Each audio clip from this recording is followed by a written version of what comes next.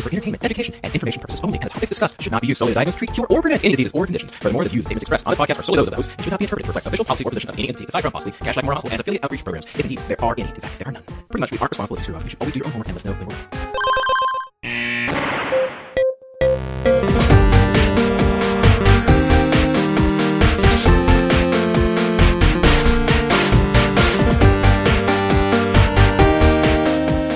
Welcome back to the Curbsiders. Hi, Matt.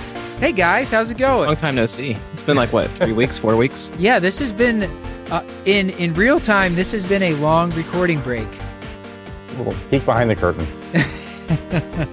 I haven't seen you guys in probably 3 weeks, and this feels right now. It's good to see you guys. Excellent. The best 3 weeks of my life. Did you guys want to introduce yourselves? So he's Dr. Paul Williams, and I'm Dr. Stuart Brigham. Thank you, Stuart. Well, and I'm Dr. Matthew Frank Watto. Dr. Williams, did you want to tell people what this show's about? Well, sure. I'd love to. This is an internal medicine podcast, and we use expert interviews to bring you clinical pearls and practice-changing knowledge. In the interest of full disclosure, we also tend to screw around for the first 10 minutes of the show, just getting to know our guests and talking about work-life balance. So if that part bores you, feel free to skip ahead the first 10 minutes and get to the good stuff. Yeah. I do every time. And I because I know some people really don't like the part that we put up front, which I consider to be for our wellness. You can look at our timestamps, and that will tell you the exact time where we start talking about the topic. But otherwise, hang out with us. So please skip ahead and go on with your joyless lives. It's fine. Yeah. So anyways, about this episode here, this episode is actually on clinical reasoning. So I myself, I'm a proponent of cognitive exercises and self-directed continual process improvement. And today we've got Dr. Gurpreet Dhaliwal. That's at Gurpreet 2015 on Twitter. He has absolutely zero tweets as part of our clinical reasoning series. So this is the first of a series. And so Matt and I and Dr. Williams, we had a lot of fun putting this one together for you. Yes, and Dr. Gurpreet Dhaliwal, MD, is a clinician educator and professor of medicine at the University of California, San Francisco. He studies how doctors think, how they diagnose, how they make treatment decisions, and how they develop expertise. He's considered one of the most skillful diagnosticians and clinician educators in the U.S. today. Dr. Dhaliwal is a distinguished clinician educator who serves as the site director for the IM clerkship at the San Francisco VA Medical Center and an academic internist teaching in a myriad of settings: emergency department, urgent care clinic, inpatient wards, outpatient clinic, and morning reports. His academic interests focus on the cognitive processes that underlie diagnostic reasoning, clinical problem solving, and the understanding of diagnostic expertise. In 2012, Dr. Dhaliwal was profiled in the New York Times article, "Could a Computer Outthink This Doctor?" He writes for the Wall Street Journal's The Experts healthcare blog. Dr. Dhaliwal is a member of the UCSF Academy of Medical Educators and the UCSF Department of Medicine Council of Master Clinicians. He has won multiple teaching awards, including the Alpha Omega Alpha Robert J. Glazier Distinguished Teacher Award and the UCSF Academic Senate Distinction in Teaching Award. He has published over 100 articles in leading medical journals, including the New England Journal of Medicine and the Journal of the American Medical Association. Dr. Dhaliwal has been a visiting professor at multiple universities across the U.S. and in China and Japan. Anything else there, guys? Did I miss anything? I think reading that itself was a cognitive exercise. Yes. So this is a really great discussion with Dr. Dhaliwal. We start off kind of talking about medical education, how to teach learners clinical reasoning, and then we sort of go into a little bit about how to teach yourself clinical reasoning and how to build expertise. And we plan, hopefully, on doing a future episode with Dr. Dhaliwal where we can get really deep into how he trains his brain to, I guess, move towards mastery. So I hope you enjoy this one as much as we did. So here we are with Dr. Gurpreet Dhaliwal from UCSF. Hi, Dr. Dhaliwal. Hi, guys. Hey. And as we were just discussing, we'd like permission if we could go by your first name tonight, even though we've just met. So we'll call you Gurpreet for the rest of the show tonight. That'd be fine, guys. Okay. And the first question that we would like to ask you is, if you had to describe yourself in a one-liner, kind of the way that we describe people in the hospital, what would your one-liner sound like? So I'm a 44-year-old physician. I'm an internist. I'm a teacher. I'm a father and I'm a husband. And actually, I called myself an internist, but I actually spend half of my time in the emergency room and half my time as a hospital. So I'm a bit of a hybrid. And then every Saturday morning from 9 to 10 a.m., I'm a part-time amateur basketball player with my two boys. Excellent. Wonderful. How old are your boys? They are 9 and 11, going on 10 and 12 very soon. So who wins? Oh, wait, hold on. You know what? I think I got those ages wrong. I'll double check. I'll double check those and get back to you. Very good father. I think it's good radio if you don't know your kids' ages. That's great. I don't know mine, but I have 5 of them. Actually, late breaking update. Actually, they are 10 and 12. Okay. Going on. Yeah. I forget my kids' ages all the time. Yeah. Notice how he conveniently did not answer that question. So who's better at basketball? Oh, that is this is every parent has this where the child's athleticism surpasses your own. So now, I used to be able to play my two boys 2-on-1 and I'd be able to hold them, but now the older boy has a clips, so me and the younger boy have to take him on 2-on-1, and it's not always pretty. Guys, did you want to ask him any questions before we get into the clinical reasoning talk? Paul? Sure. I'm keeping it broad. So can you give us a book recommendation, something you've read recently that you've enjoyed or you think other folks would enjoy as well? Yeah, I love books. I don't read any books. I listen to audiobooks, and I constantly plow through them on my commute and exercise by doing it. There's a lot of I think you guys have covered a lot of the business books on this show, or at least I've heard that over time, and they're all great, like, Heath Brothers and Duhigg and all these other ones. I really recommend people start with two classics, which are now 20 or 100 years old. If you're interested in really succeeding in life, I recommend Dale Carnegie's How to Win Friends and Influence People. It is almost 100 years old, and the title turns people off. But if someone marketed it today, it would just be, they call it emotional intelligence or something else. It's really like how to be a nice person and how to be nice to other people. And you can use that in your work life, your home life, whatever, your civic life. I think it's awesome. Okay. And then the other book, I need to read that one. I recommend, and this is not meant to be sort of Machiavellian or money oriented, but everyone should be able to take care of their own personal finances. And the best book for that I have ever read is called The Millionaire Next Door. And that it was sort of, you can call it a personal finance self-help book, but it really outlines the type of people who build wealth just to have a nice and comfortable life. And the key to it is actually that they do it in an understated way, that there's no ostentatiousness about their wealth. And they play, it's not so much offense, how they're going and getting money, but it's much more defense, how they keep it in the house once they make it. And there's just lots of other things that those books really teach you about life. Excellent. Yeah, there's a lot of the books. I thought you were going to say the book "I'll Teach You to Be Rich" by Ramit Sethi, which is another good one on finance. And that one sounds like it's trying to sell you something, but it's actually just very useful, practical advice. It's just the title sounds a little sketchy. That's why I mentioned those two books, because I think most people would see those titles and think like, oh, that's just for like, a smooth operator or a calculator. But it's quite the opposite. They're like the foundations of a really enjoyable life, where you can focus on things that you care about, like remembering your kids' birthdays and ages. Absolutely. Yeah, beating them in basketball. Yeah, beating basketball gives you some time to deal with that. That ship has sailed, but there was a hope at one time. Yeah, it's never too late to start overfeeding him. I'm just putting that out. Is there any medical app or something that you use on your phone or your smart tablet on rounds? Well, I don't know. On rounds, probably not. It's interesting. I carry a tablet on rounds, but I'm the only one on my team that does. Years ago, we had a reporter who joined my team, and he watched our team. And I carry a tablet, and on the tablet, I have our EMR open, up to date, the imaging studies, and I have a scratch pad. And I have this, and then he said, "What's with your team? It's so weird in medicine." He's like, the old guy carries around the tablet, and all the young people carry around papers that they're fumbling through. And I said, yeah, it's sort of like the pagers that we carry. I just can't explain it, but that's the way it is. And can I show you our fax machine? Like, yeah.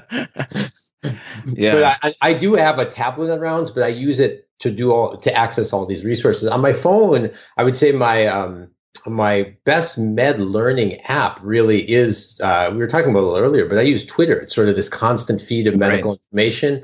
I just started using Figure One, which is this app that sends me quiz. You get, or it doesn't send you, it's full of quizzes where you can quiz your brain. And then the one that I do every morning is called the Human Diagnosis Project. That's the app I have on my phone. Along the lines of medical apps, and you mentioned fax machines, one of my residents today, or the resident and intern I was working with, they were telling me that Doximity, the Doximity app, you can actually get faxes sent to you through that. So I have to get that hooked up, but that sounds pretty useful. Yeah. And same thing with the Doximity dialer is very helpful as well. Yes. Yeah, that was the other thing they were mentioning. So you can call patients and it blocks your number. You're at the hospital? Oh, yeah. Oh, yeah. Definitely. Never leave here, man. Yeah. You know me. Working 24/7. Okay. I think we're going to need to move on into the topic. But one more question first, Stuart. What is some great advice you can give our learners or teachers out there? Some advice that you've heard? Yeah, there's so much good advice you get over the years. I think one of the ones that has always stuck with me, and I think it's going to be a great counterweight to everything else that we're going to talk about on the show tonight, which is ostensibly about getting smarter and sharper in our field, is someone who years ago, he said, we were talking about getting smart in medicine. He said, look around here, son. You know, if someone says son, you listen up. He said, look around here, son. He said, everyone here is smart. He said, you distinguish yourself by being kind. Oh, wow.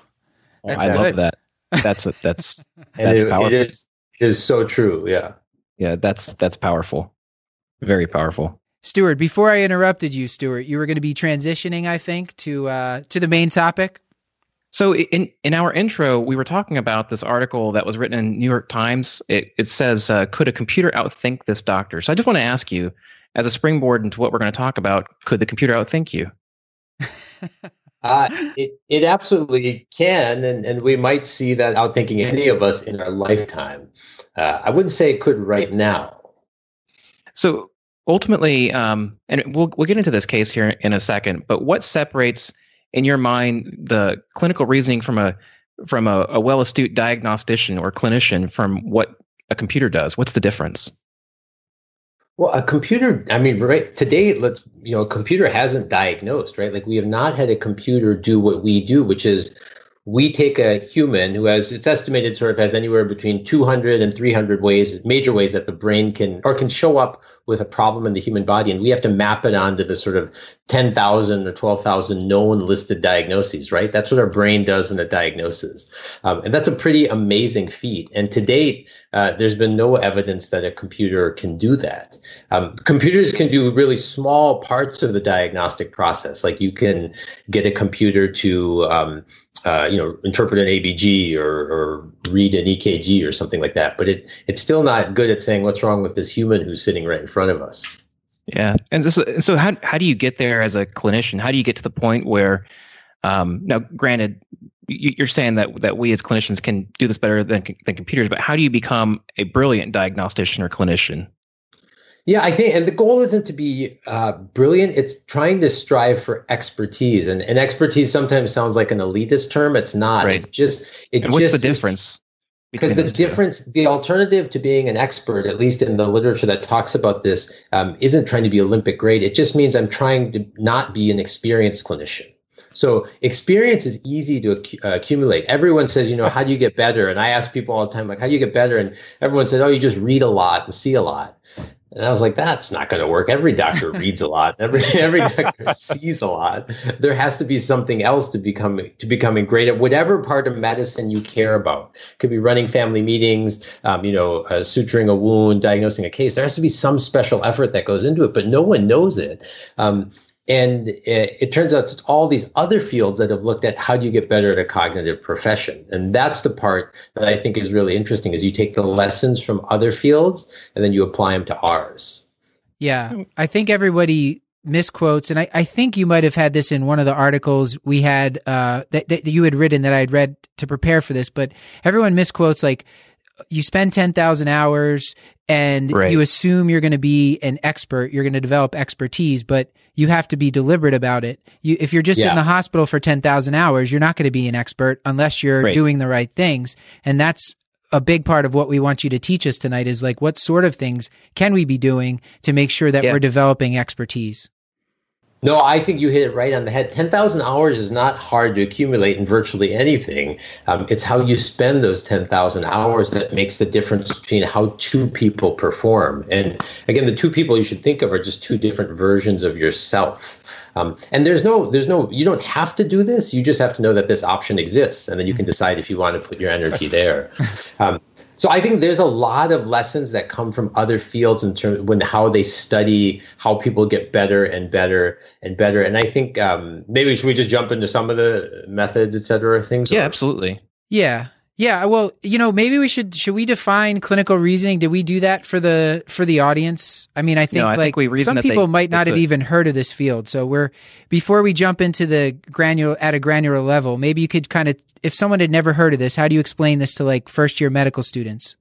Yeah, reasoning has a lot of definitions that are out there. So I think it's almost just you can grapple with different ones, but there's just a common sense thing, which is you take all of the data that comprises a patient's problem and then go through a series of mental steps and try to solve it. That is what clinical reasoning is, but it's no great feat to define it because you see it every day. The question is sort of what are the steps that go on inside the brain's processes to get to that endpoint, and how do you get better at them? Mm-hmm. It's really problem solving. I mean, if there was no name called clinical reasoning, you just look at a doctor and say, well, a doctor is like a repairman, or a doctor is just a problem solver. That's what you do. And so you look at how does the brain solve those problems. Is it a skill that you think that can be taught, or is it more of a talent that you're an innate talent that maybe you're born with, or something that just kind of drives you? That's a great question, but it's probably neither. It's probably not a innate talent. Because I'm sure there's some degree of variation about our ability to problem solve, but it's far more likely how much practice you've had with the domain. So people aren't good or bad reasoners or good or bad problem solvers. It's all a function of how knowledge is built in your brain. Like as an example, like I'm probably a pretty good problem solver if someone is short of breath. I feel like after 20 years of seeing patients, like I've gotten a handle on that. But if my Wi-Fi went down during this conversation we had here, you would call me an awful problem solver. It's not like my brain does or doesn't have a trait, or it doesn't know I don't have the domain knowledge to solve the problem. Right. And sometimes people make that mistake in learners. They're not a good reasoner, but it's all content. That means that the knowledge hasn't been uploaded, and it can be their fault or our fault, but it's simply the absence of knowledge and the absence of opportunities to practice with that knowledge that make you good at reasoning or not. So it's not a state or it's not a trait. It's kind of like a function of how much learning you've done in the past.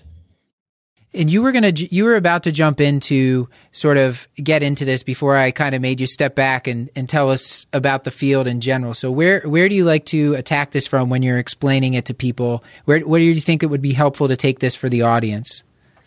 I think that it's better, clinical reasoning is super broad, and there are different nooks and crannies of it people like some are the cognitive psychology of what happens in the brain. Some people like the system 1 and system 2, or analytic and intuitive reasoning. But to me, I think the most exciting part of it, and the part I'm most interested in, is simply how you train the brain. Like if you're in the practice of medicine, how do you train the brain? And the fundamental problem, it's fair to say, is it's not going to be a big secret. If you know how to do this, if you were a professional musician or a professional athlete, you would do it ideally. You'd perform for like an hour or two a week, and you'd spend the rest of the week training, right? That's what professionals do in all those other fields.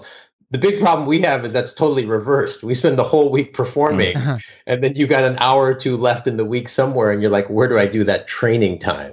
And that's the dilemma any professional faces. And then on top of that, though, from everything that I've learned about deliberate practice, that you're performing all week, so you're tired, but then the things that you have to do to get better are not easy. So it's like stuff that makes you want to procrastinate, kind of. Because you're like, oh, this is going to be tough. if you study expertise, it shows you this one thing, like there's never been a field where it doesn't take extra effort to reach your own maximal potential. So that's unequivocal. So the goal of this kind of session we're having, or any article on expertise, isn't to conceal that it takes extra effort. It's only to make it clear that it's worth it, either to yourself or to your patients. Because you're absolutely right. Sometimes people are bummed to learn, like, oh, it's a lot of extra hard work. But if it wasn't, we'd all do that in every domain of our life. You just have to pick where in your life you want to do it. And I'm interested if you choose to do it in medicine, that's what interests me. So I just want to say that one of the things that I kind of walked away with after reading some of your papers is that it appears as though one of the things that you're suggesting is that if you have sufficient amount of knowledge, that the clinical reasoning will follow. I suspect that this is only part of the truth. Could you fill in the gaps on that? Absolutely. Then sufficient knowledge is a precondition, but it's no guarantee to having great reasoning, right? We have a word for that, and we see it in our practice, whether it's with students or residents or even practicing clinicians. That's called someone who's sort of book smart but not street smart, right? So it doesn't happen often, but it is very possible that you built these knowledge structures. You have these amazing files in your mind around diseases and such. And either by absence of practice, like the environment you grew up in, or by some sort of quirk of how you're wired, you have not been able to translate it to the patient sitting in front of you, because it's a way more complicated environment. Like, you may wonder, like, how can someone do amazing on tests? But on tests, multiple choice questions are super sanitized. They have to be. So they're perfect questions and there's clear answers. They're tough, but you can reason to them. But the real world is so complicated that if the brain's not good at sizing up a situation, filtering out noise, weighing two competing situations, weighing risks and benefits, those things aren't tested in certain levels of school and tests. You can get by until you get to be book smart, but not street smart. So you're saying we have to throw our students out in the street? Yeah, maybe the streets of Cashlack. It's a dangerous place. That's where they need to be, right? Exactly. I feel like we see this a lot, or maybe I won't spread this to the group, but I feel like I see this a lot in, say, like clinical competency committees and that kind of thing, where we see someone has a great knowledge base, but they lack synthesis. And it sounds like that's kind of what we're talking about. Wanted to bring that up, but yes.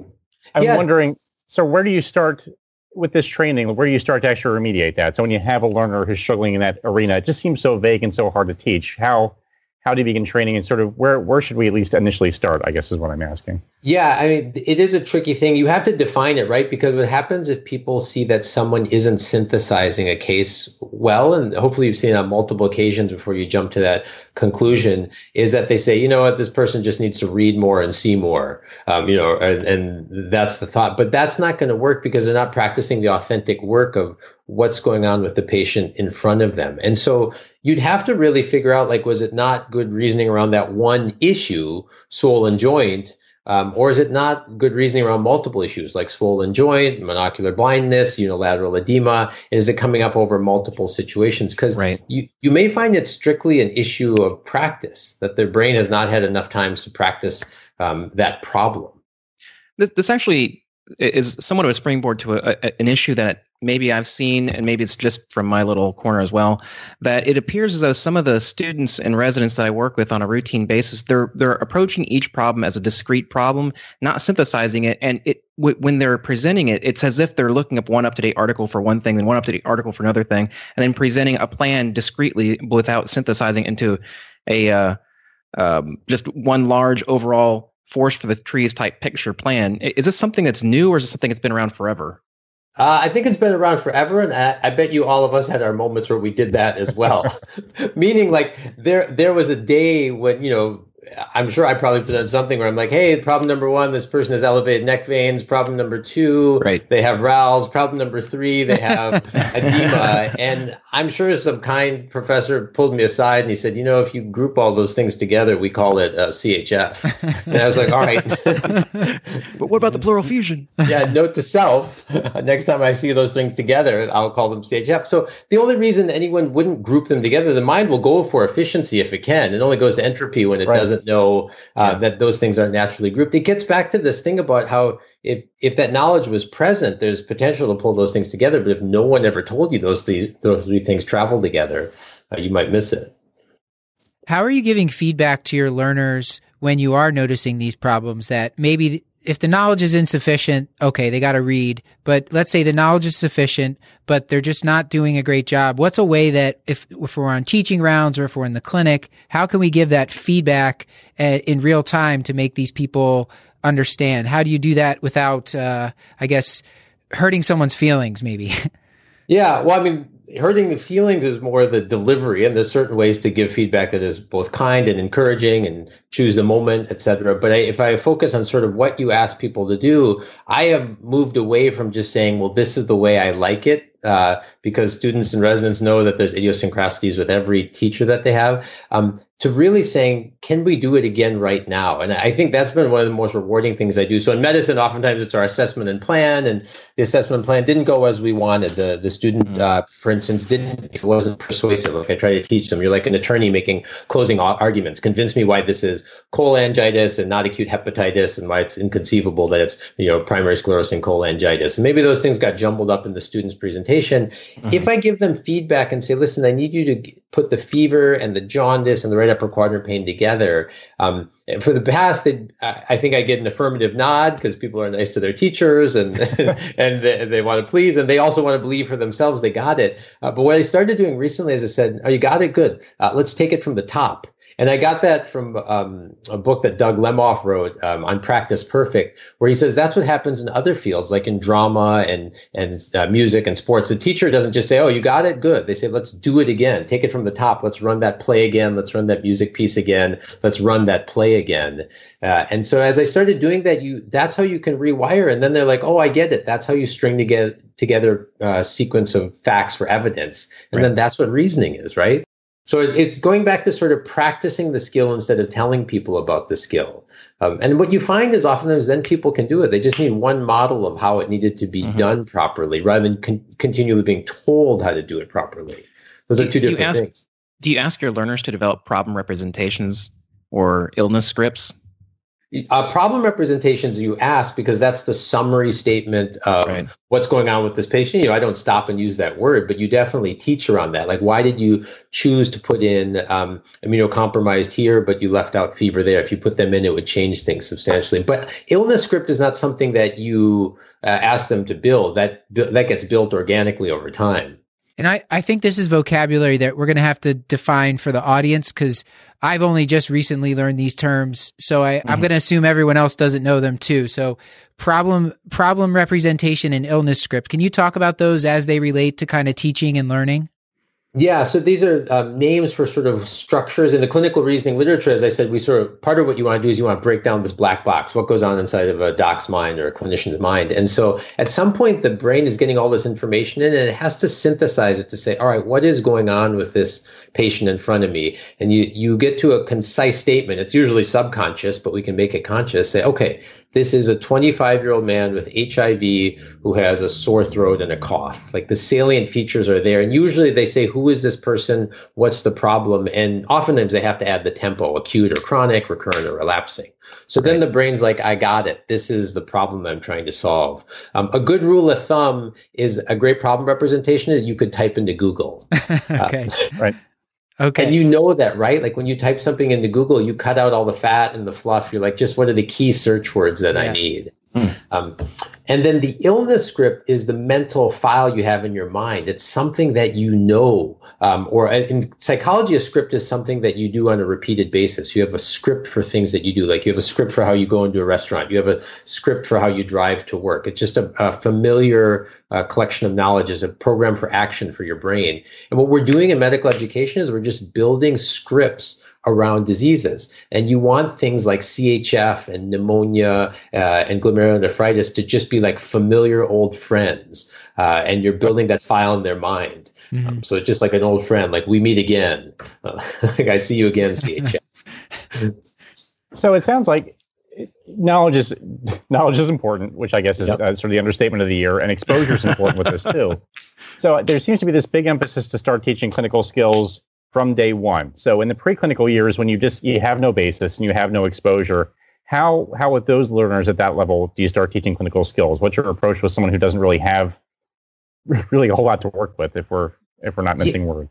Yeah, no, you can't. I think, people have critiques about knowledge building early on in medical education, but you actually have to build knowledge. You can't reason without a foundation of knowledge. There's no way around it. So you don't have to have a lot of knowledge before you start practicing reasoning. Like as soon as we taught some people, there's this thing called CHF and there's this thing called pneumonia, or there's this thing called cataracts and there's this thing called retinopathy. Like as soon as you teach them that, there's no reason that they can't start practicing the reasoning process of comparing and contrasting and building weight for it. But you have to have some knowledge there. Otherwise, reasoning is not possible. I wanted to ask about when you're sharing your own clinical reasoning on rounds. How do you showcase that for learners? Is there a way that we can consciously do that on rounds? Anything special that you recommend? Yeah, I think there's a couple of things about teaching clinical reasoning. It rarely, by the way, is doing any of the stuff that we're talking about here. Like you don't say like, "Hey guys, there's an illness script moment," or "I'm looking for a killer problem representation." That's not how you make a better reasoner. You No. can certainly work those things in. But clinical reasoning has, if you're teaching it, there's a couple of things. One is you have this obsessive focus on the next time their brain sees this problem. So most people, if someone underperforms in some way around reasoning, they're like, "Oh, I wish this time was better." And I was like, a clinical reasoning teacher is just focusing on, man, the next time their brain sees this problem, how can I give them an upgrade? Like, can I teach them one thing that's going to allow them to differentiate these two things? There's a point in their algorithm they're unclear on. I sense that. I'm going to teach them that if they know that fever and jaundice come together, that changes everything. So it's really this obsessive focus about the next time. And then the other thing is it has a lot less to do with what. So of course you got to teach facts. Like, this is what the hepatitis serologies would look like in this case, or, the urinalysis normally has this in the setting of acute interstitial nephritis. But when it gets to the decision making, you're spending a lot more time on the why rather than the what. Like, I know this person doesn't have white cells in their urine, but I want to explain to you that that's just a textbook thing for acute interstitial nephritis. And by ruling out other causes and having a culprit drug, that is more than enough reason to label this person AIN and ask renal if we should give steroids or consider biopsy. So it's sort of, you spend time on the why rather than just the what. Yeah.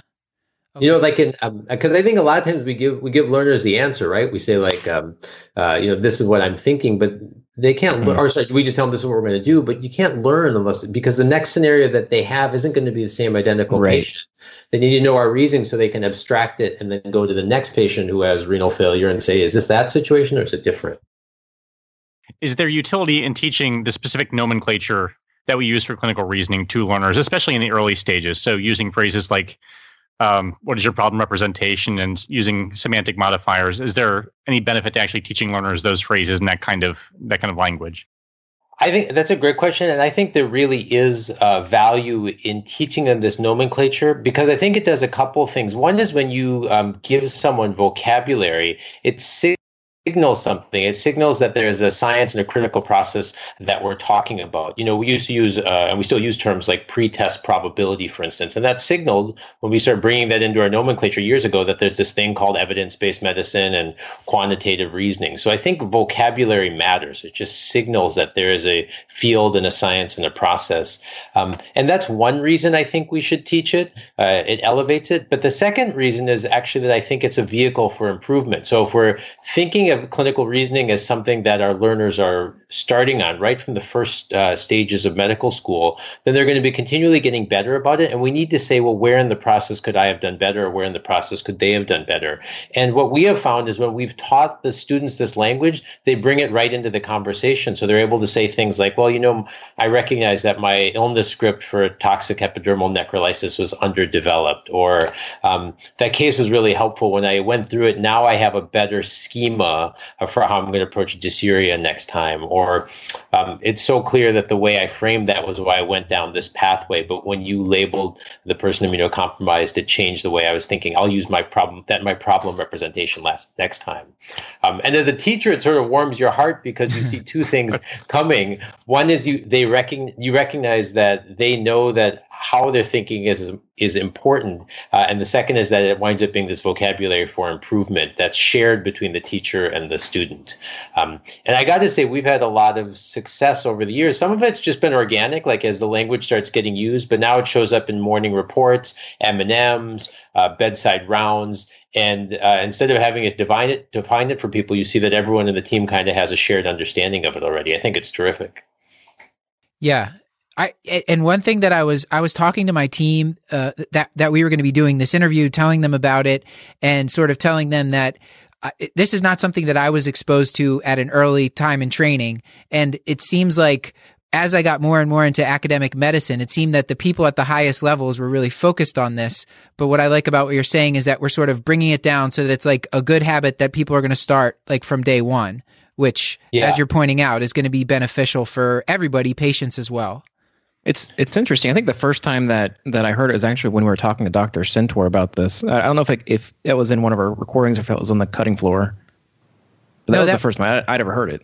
Yeah, that was in the pneumonia episode where he was talking about illness script and problem representation, right, specifically for pneumonia, cases of pneumonia. And it's coming back. Yeah, it's built into our curriculum now, where I'm at. So particularly the chief's cases, and then I think even the CPCs, they make a point of actually using the specific language and sort of talking about how they approach the case now. So it's becoming more of an emphasis, at least in graduate medical education, where I'm at. Right, and we've started using it more in our morning reports as well. So actually, I've changed the way that I format our morning reports to where we have 4 different cases with learning objectives. And the idea is actually to develop this problem representation and then to identify how you're approaching the problem to make sure that you're approaching it from the correct framework and mindset. That's terrific. I think it's a really great morning report exercise. And I'd say we do it on a lot of the cases we have as well, because it gets to this truism about solving cases is that you can't get the right answer if the brain's solving the wrong problem. Right. And like I said, a lot of times we do it subconsciously, but there's no reason not to put it on the board and literally make sure everybody's on the same page. That, the past medical history that matters or doesn't matter, the symptom that does or doesn't matter, whether that sodium of 129 is included as part of the problem or if that's noise that you should exclude because that's distracting. That's exactly it. Gurpreet, one of the things that we were talking about previously is about how to train your brain, how to become an expert. And one of the things in one of the articles that you wrote was a quote by Osler about Osler and his incessant watch. I wanted to ask you if you could elaborate on what exactly that means and how this would fit into cognitive training and how to become an expert.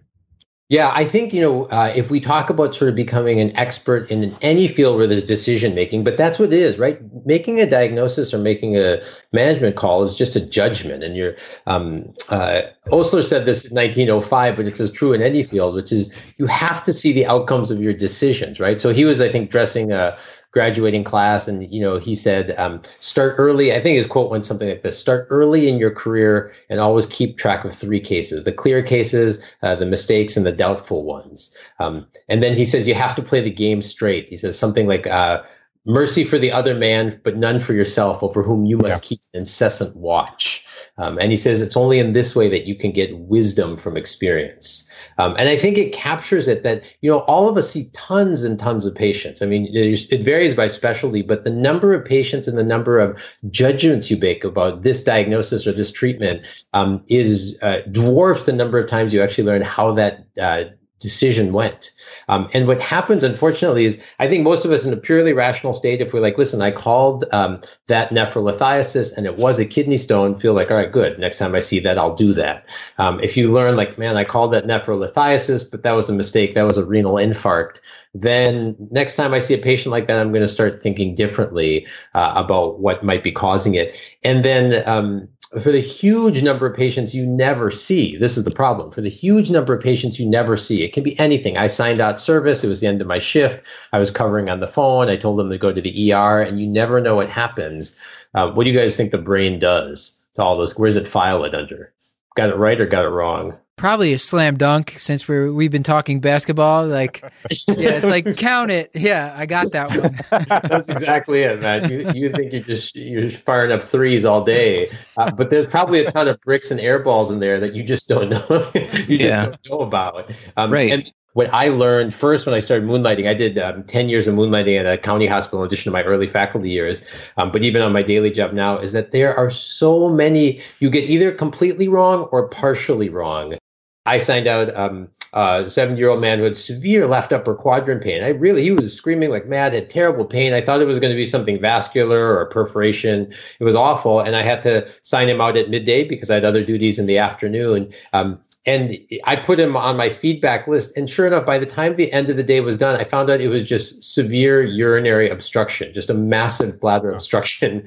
And inexplicably, it was in the left upper quadrant. But it's not the first time that I've been faked out with an acute abdomen from bladder obstruction. I've also had bladder obstruction make me think someone has cancer, which has been incorrect. But the point is, if I didn't check in with my colleague and find out what happened, I would have left my ED shift being like, nailed it, another acute abdomen taken care of by Dr. Dhaliwal. But because I checked back in, I was like, all right, note to self, didn't need a CT. So I actually made a mistake in ordering a CT, and note to self, a bladder obstruction this size can do it. He had like 700 cc's when the Foley went in right away, and more kept coming. So it's just the benefit of finding out what happens.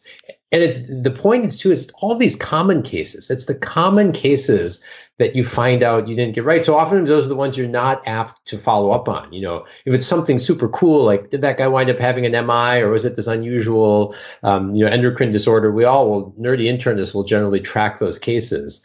But it's much more like whiffing, like giving vancomycin to venous stasis or that kind of thing. You're like, man, I really shouldn't have done that. You only learn when you check on your work. Yeah. In your article in the New England Journal of Medicine on premature closure, not so fast, the quote in there that I actually highlighted that says, being wrong feels exactly the same as being right. Yeah, that's right. I got the exact same thing, Stuart. That's fantastic. That's the challenge with all this stuff about sort of being aware of, system 1 or system 2, is that the brain doesn't have this early error detection system. Right. It feels everything sounds like it's totally logical until the moment you're very clear that it's not. And so it's hard we do our best to sort of monitor in the moment, but the much more likely strategy is trying to learn as much as you can, because if you have a busy clinical practice, your brain will be in that situation again.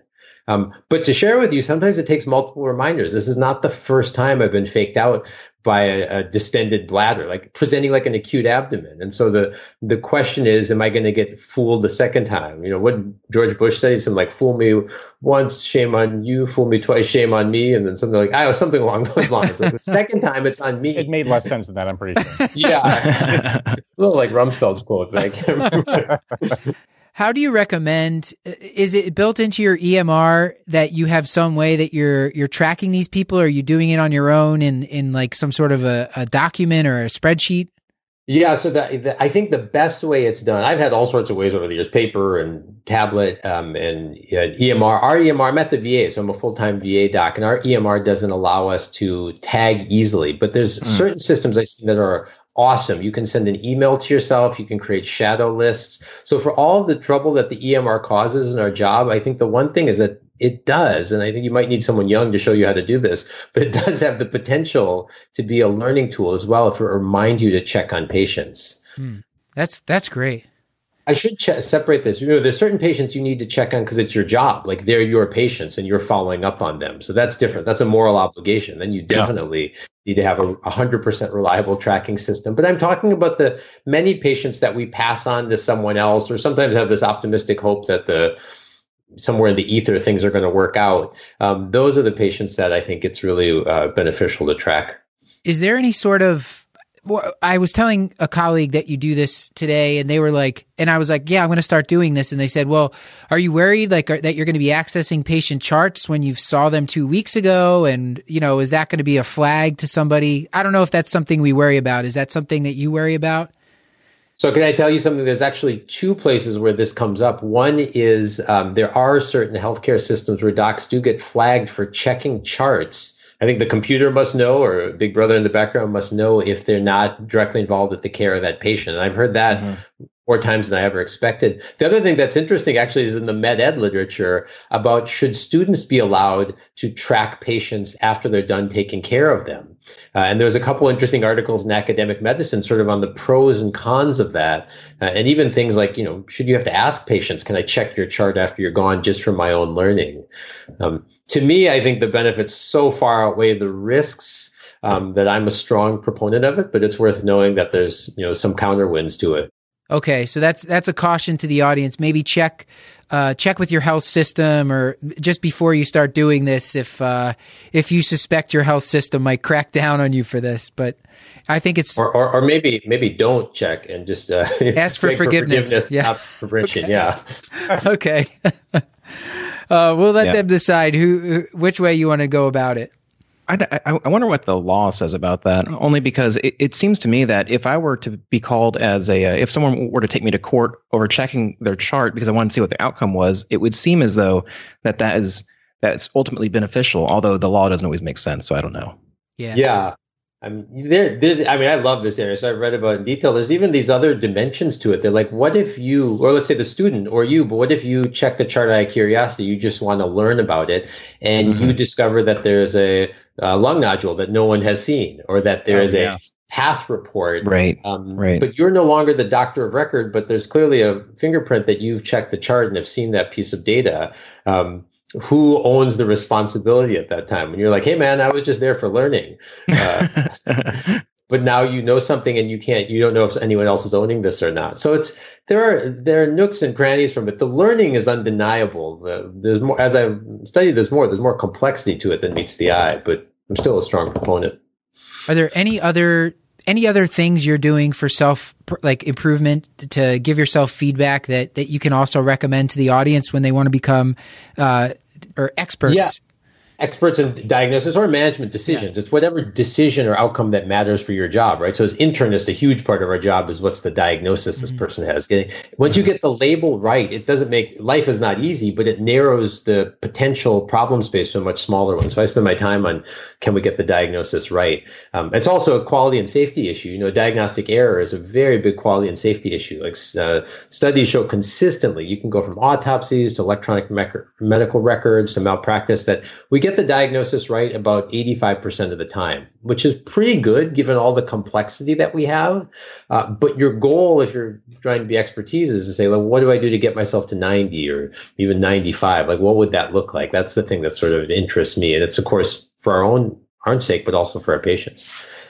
So feedback is the cornerstone, no question about it. Like, there is no biological or industrial system that gets better without feedback, and the brain is no exception. So it's not like we get zero feedback. You definitely can.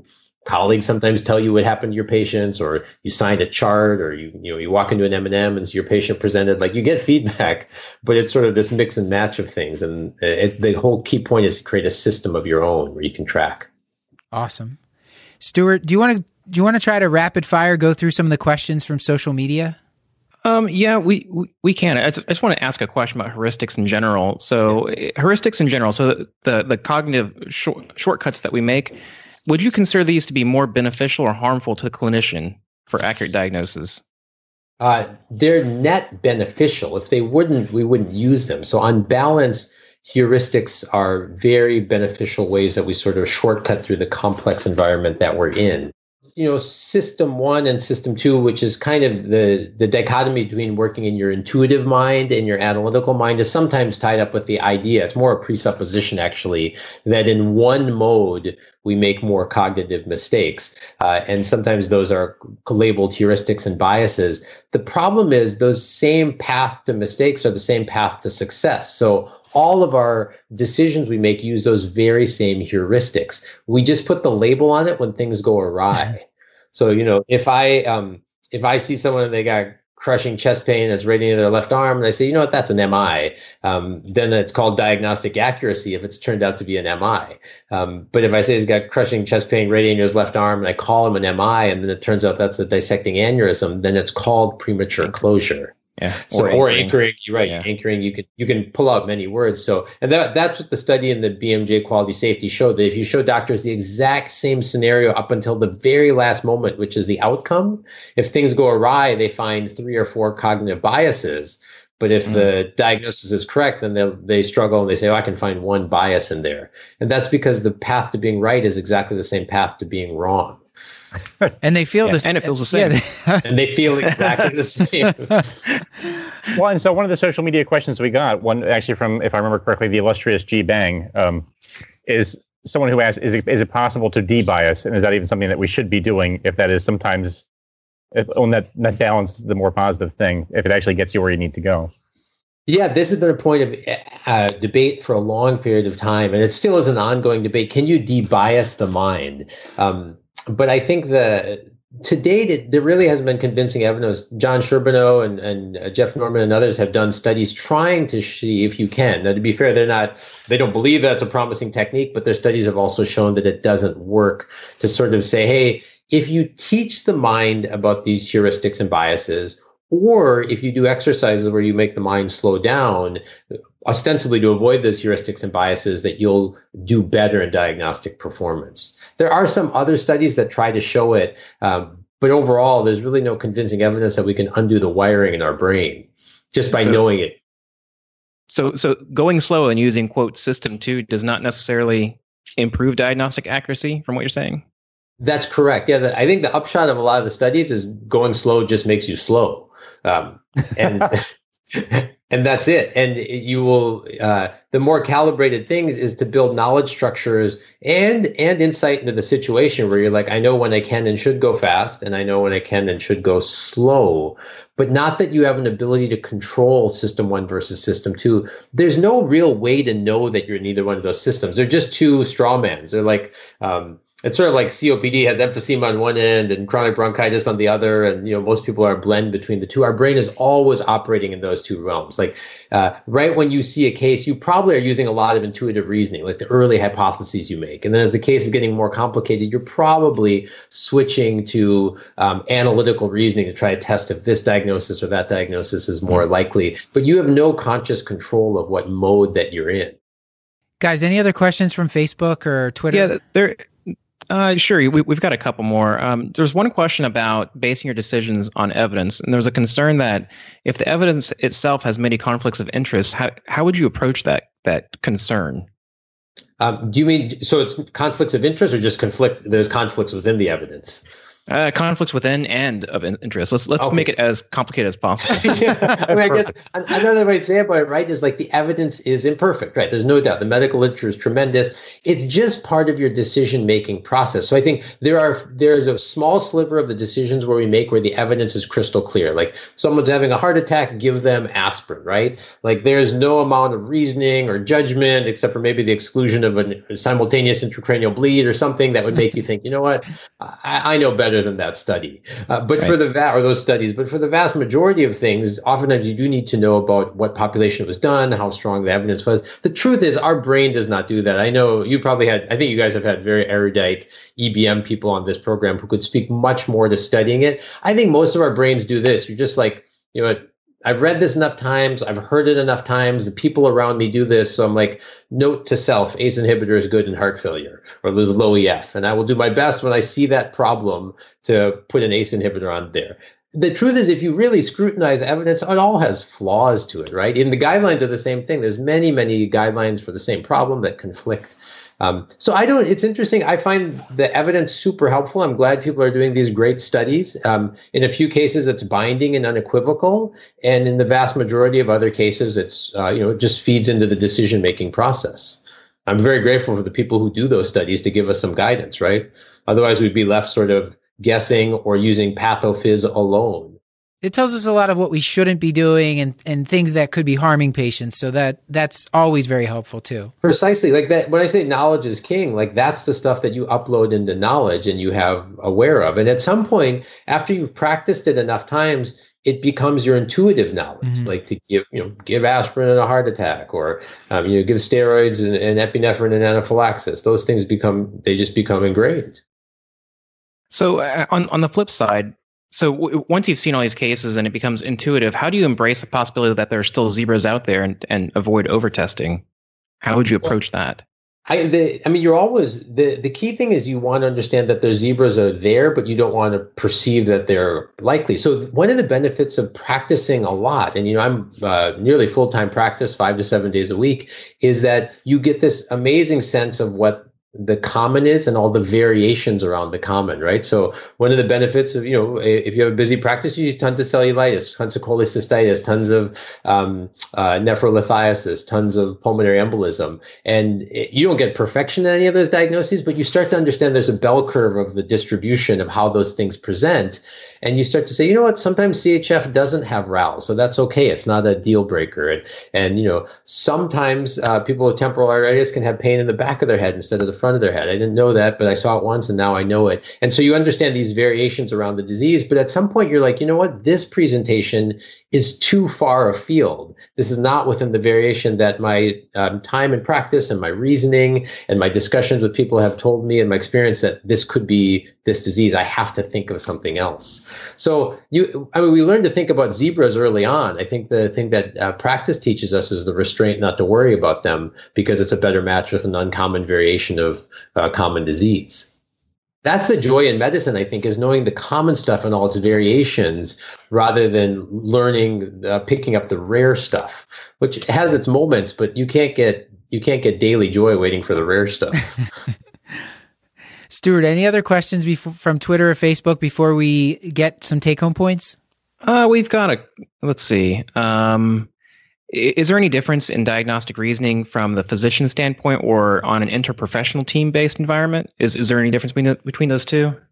No, in the same way, the only thing is different professions are trained to solve different problems, right? Reasoning is solving problems. And so we spend an inordinate amount of time focusing our efforts on like what's wrong with this patient, right? And then setting a treatment plan. Other people who are part of the interprofessional team have that in their domain. And what I really like, active in the Society to Improve Diagnosis in Medicine, is opening up doctors' ideas to the possibility that the other professionals on the team pick up stuff that we don't. For instance, there was a case that was published in the journal Diagnosis recently of the physical therapist picking up vestibular disorders that the doctors weren't able to pick up because they're paying attention to these patients. Same thing, they have outstanding domain knowledge. Or we had a case at Resonant Report recently where the team was dealing with a patient who had this multi-system disease like murmurs and splinter hemorrhages and pancytopenia, and it looked all and some bleeding, and it looked all the world like it was endocarditis. And then the nutritionist came in the room and she's like, "Hey, I noticed that you are not, you're not eating the oranges and that we leave on your tray every day." And the person's like, "Oh, I never eat fruit because it affects my GERD terribly." And that was the key to diagnosing scurvy. It was a nutritionist's observation around what this person has. So part of it is docs being open to what other professions can bring, and actually inviting them to be part of the problem solving. Because I think historically we've sort of thought it's just our job. And then the last question is from a medical student. It says, I feel like our USMLE exams tend to bias us towards premature closure. Any thoughts on how we can test necessary knowledge while still encouraging students to think outside the box? I'm not sure. I'm not sure that I would agree with that tests make you think about premature closure. Tests are just chances to access your knowledge. I must say, on balance, I'm very bullish on tests. I think tests are terrific. And not that you have to pay the fee for them, not the anxiety that it causes, but if we're in the business of training the brain, tests give you this chance of what's called retrieval practice. The more times your brain gets to access information, the better. And if it can access it through a test, that's just extra practice. So I'm not sure it does premature closure. I mean, it makes you get the right answer, but like you said, you wouldn't call it premature closure if the answer was right. I don't know if they mean it's sort of neat and tidy, and so it makes it feel like medical care is monophasic, and in one fell swoop it's done. When in real life it's obviously drawn out and complicated. Maybe that's what they meant, or I don't know. I think it's more of a student who's asking a question who doesn't like to take tests anymore.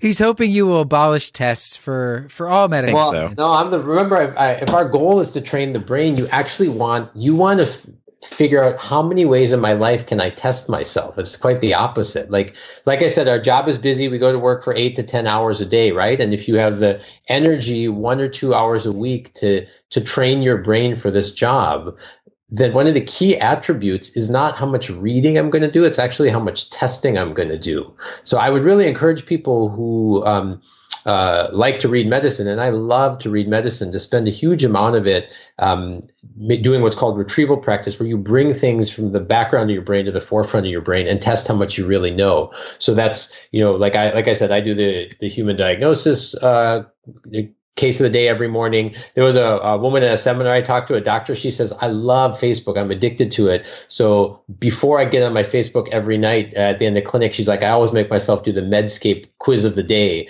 before I can check my Facebook feed. She has a forcing function to make herself do it. If you read an article, read the CME questions at the end.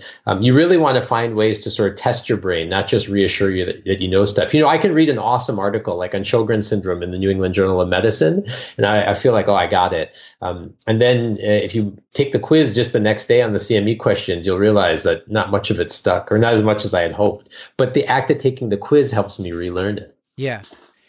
Yeah. And spacing and all that stuff. That's for another episode. But I do want to ask you for your take-home points, because you've given us so much of your time, and this has been great. So what would be a few take-home points you want the audience to remember? Yeah, I think that the key thing is that there is a difference between experience and expertise. And experience is hard enough to accumulate, so that's not an easy task. But expertise, which just means your own personal best, takes an extra effort. And it's just, there's a menu of options for things that you can do to go for it. I would say that, and my second take-home point is, the number one that you should do is track your patient's outcome. There is no more humbling thing you'll do, but there's no better form of continuing medical education around.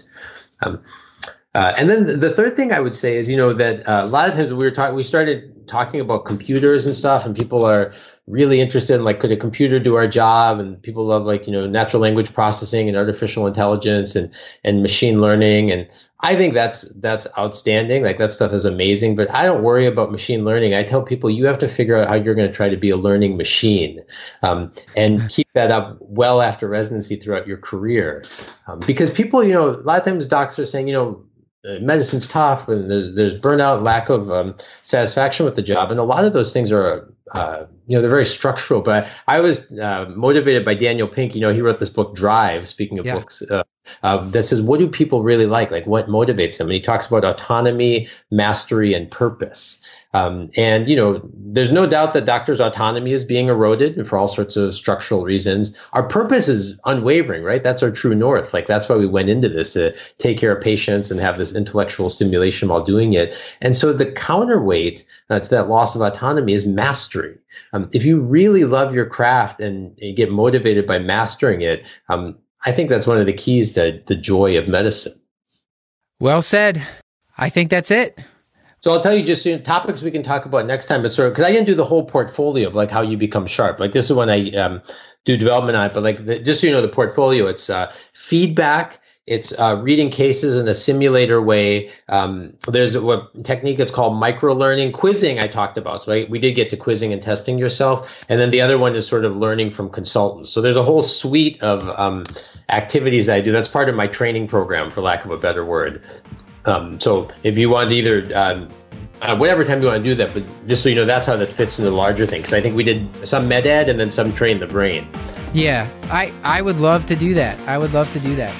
All right, guys. Thanks, guys. I know it's late where you are. So let me know how this goes. If I have to fix anything or recut, or if I said anything uncouth that we should fix. I think we'll be okay. All right. Thank you. Cool, guys. See ya. Thank you. This was great. Good night. Good night, guys.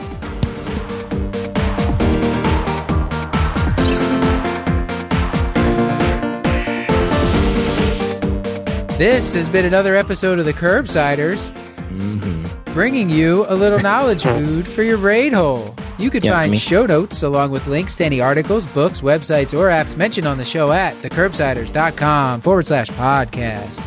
And you can also sign up to receive our weekly mailing list, where you will receive a PDF copy of our show notes at thecurbsiders.com/knowledge food. We're committed to providing you with high-value, practice-changing knowledge. And to do that, we need your input. So send an email to thecurbsiders@gmail.com. You can recommend a future topic or tell us what you love or hate about the show. And please check us out on Facebook, Instagram, and on Twitter at The Curbsiders. Until next time, I've been Dr. Matthew Frank Watto at Dr. Watto on Twitter. And I'm Dr. Stuart Kent Brigham at Brigham SK. And I remain Dr. Paul Nelson Williams. Do not follow me on Twitter. Okay. Everybody, please follow Paul, and please end all your tweets with the hashtag Where's Paul or Got Paul. Do not do that.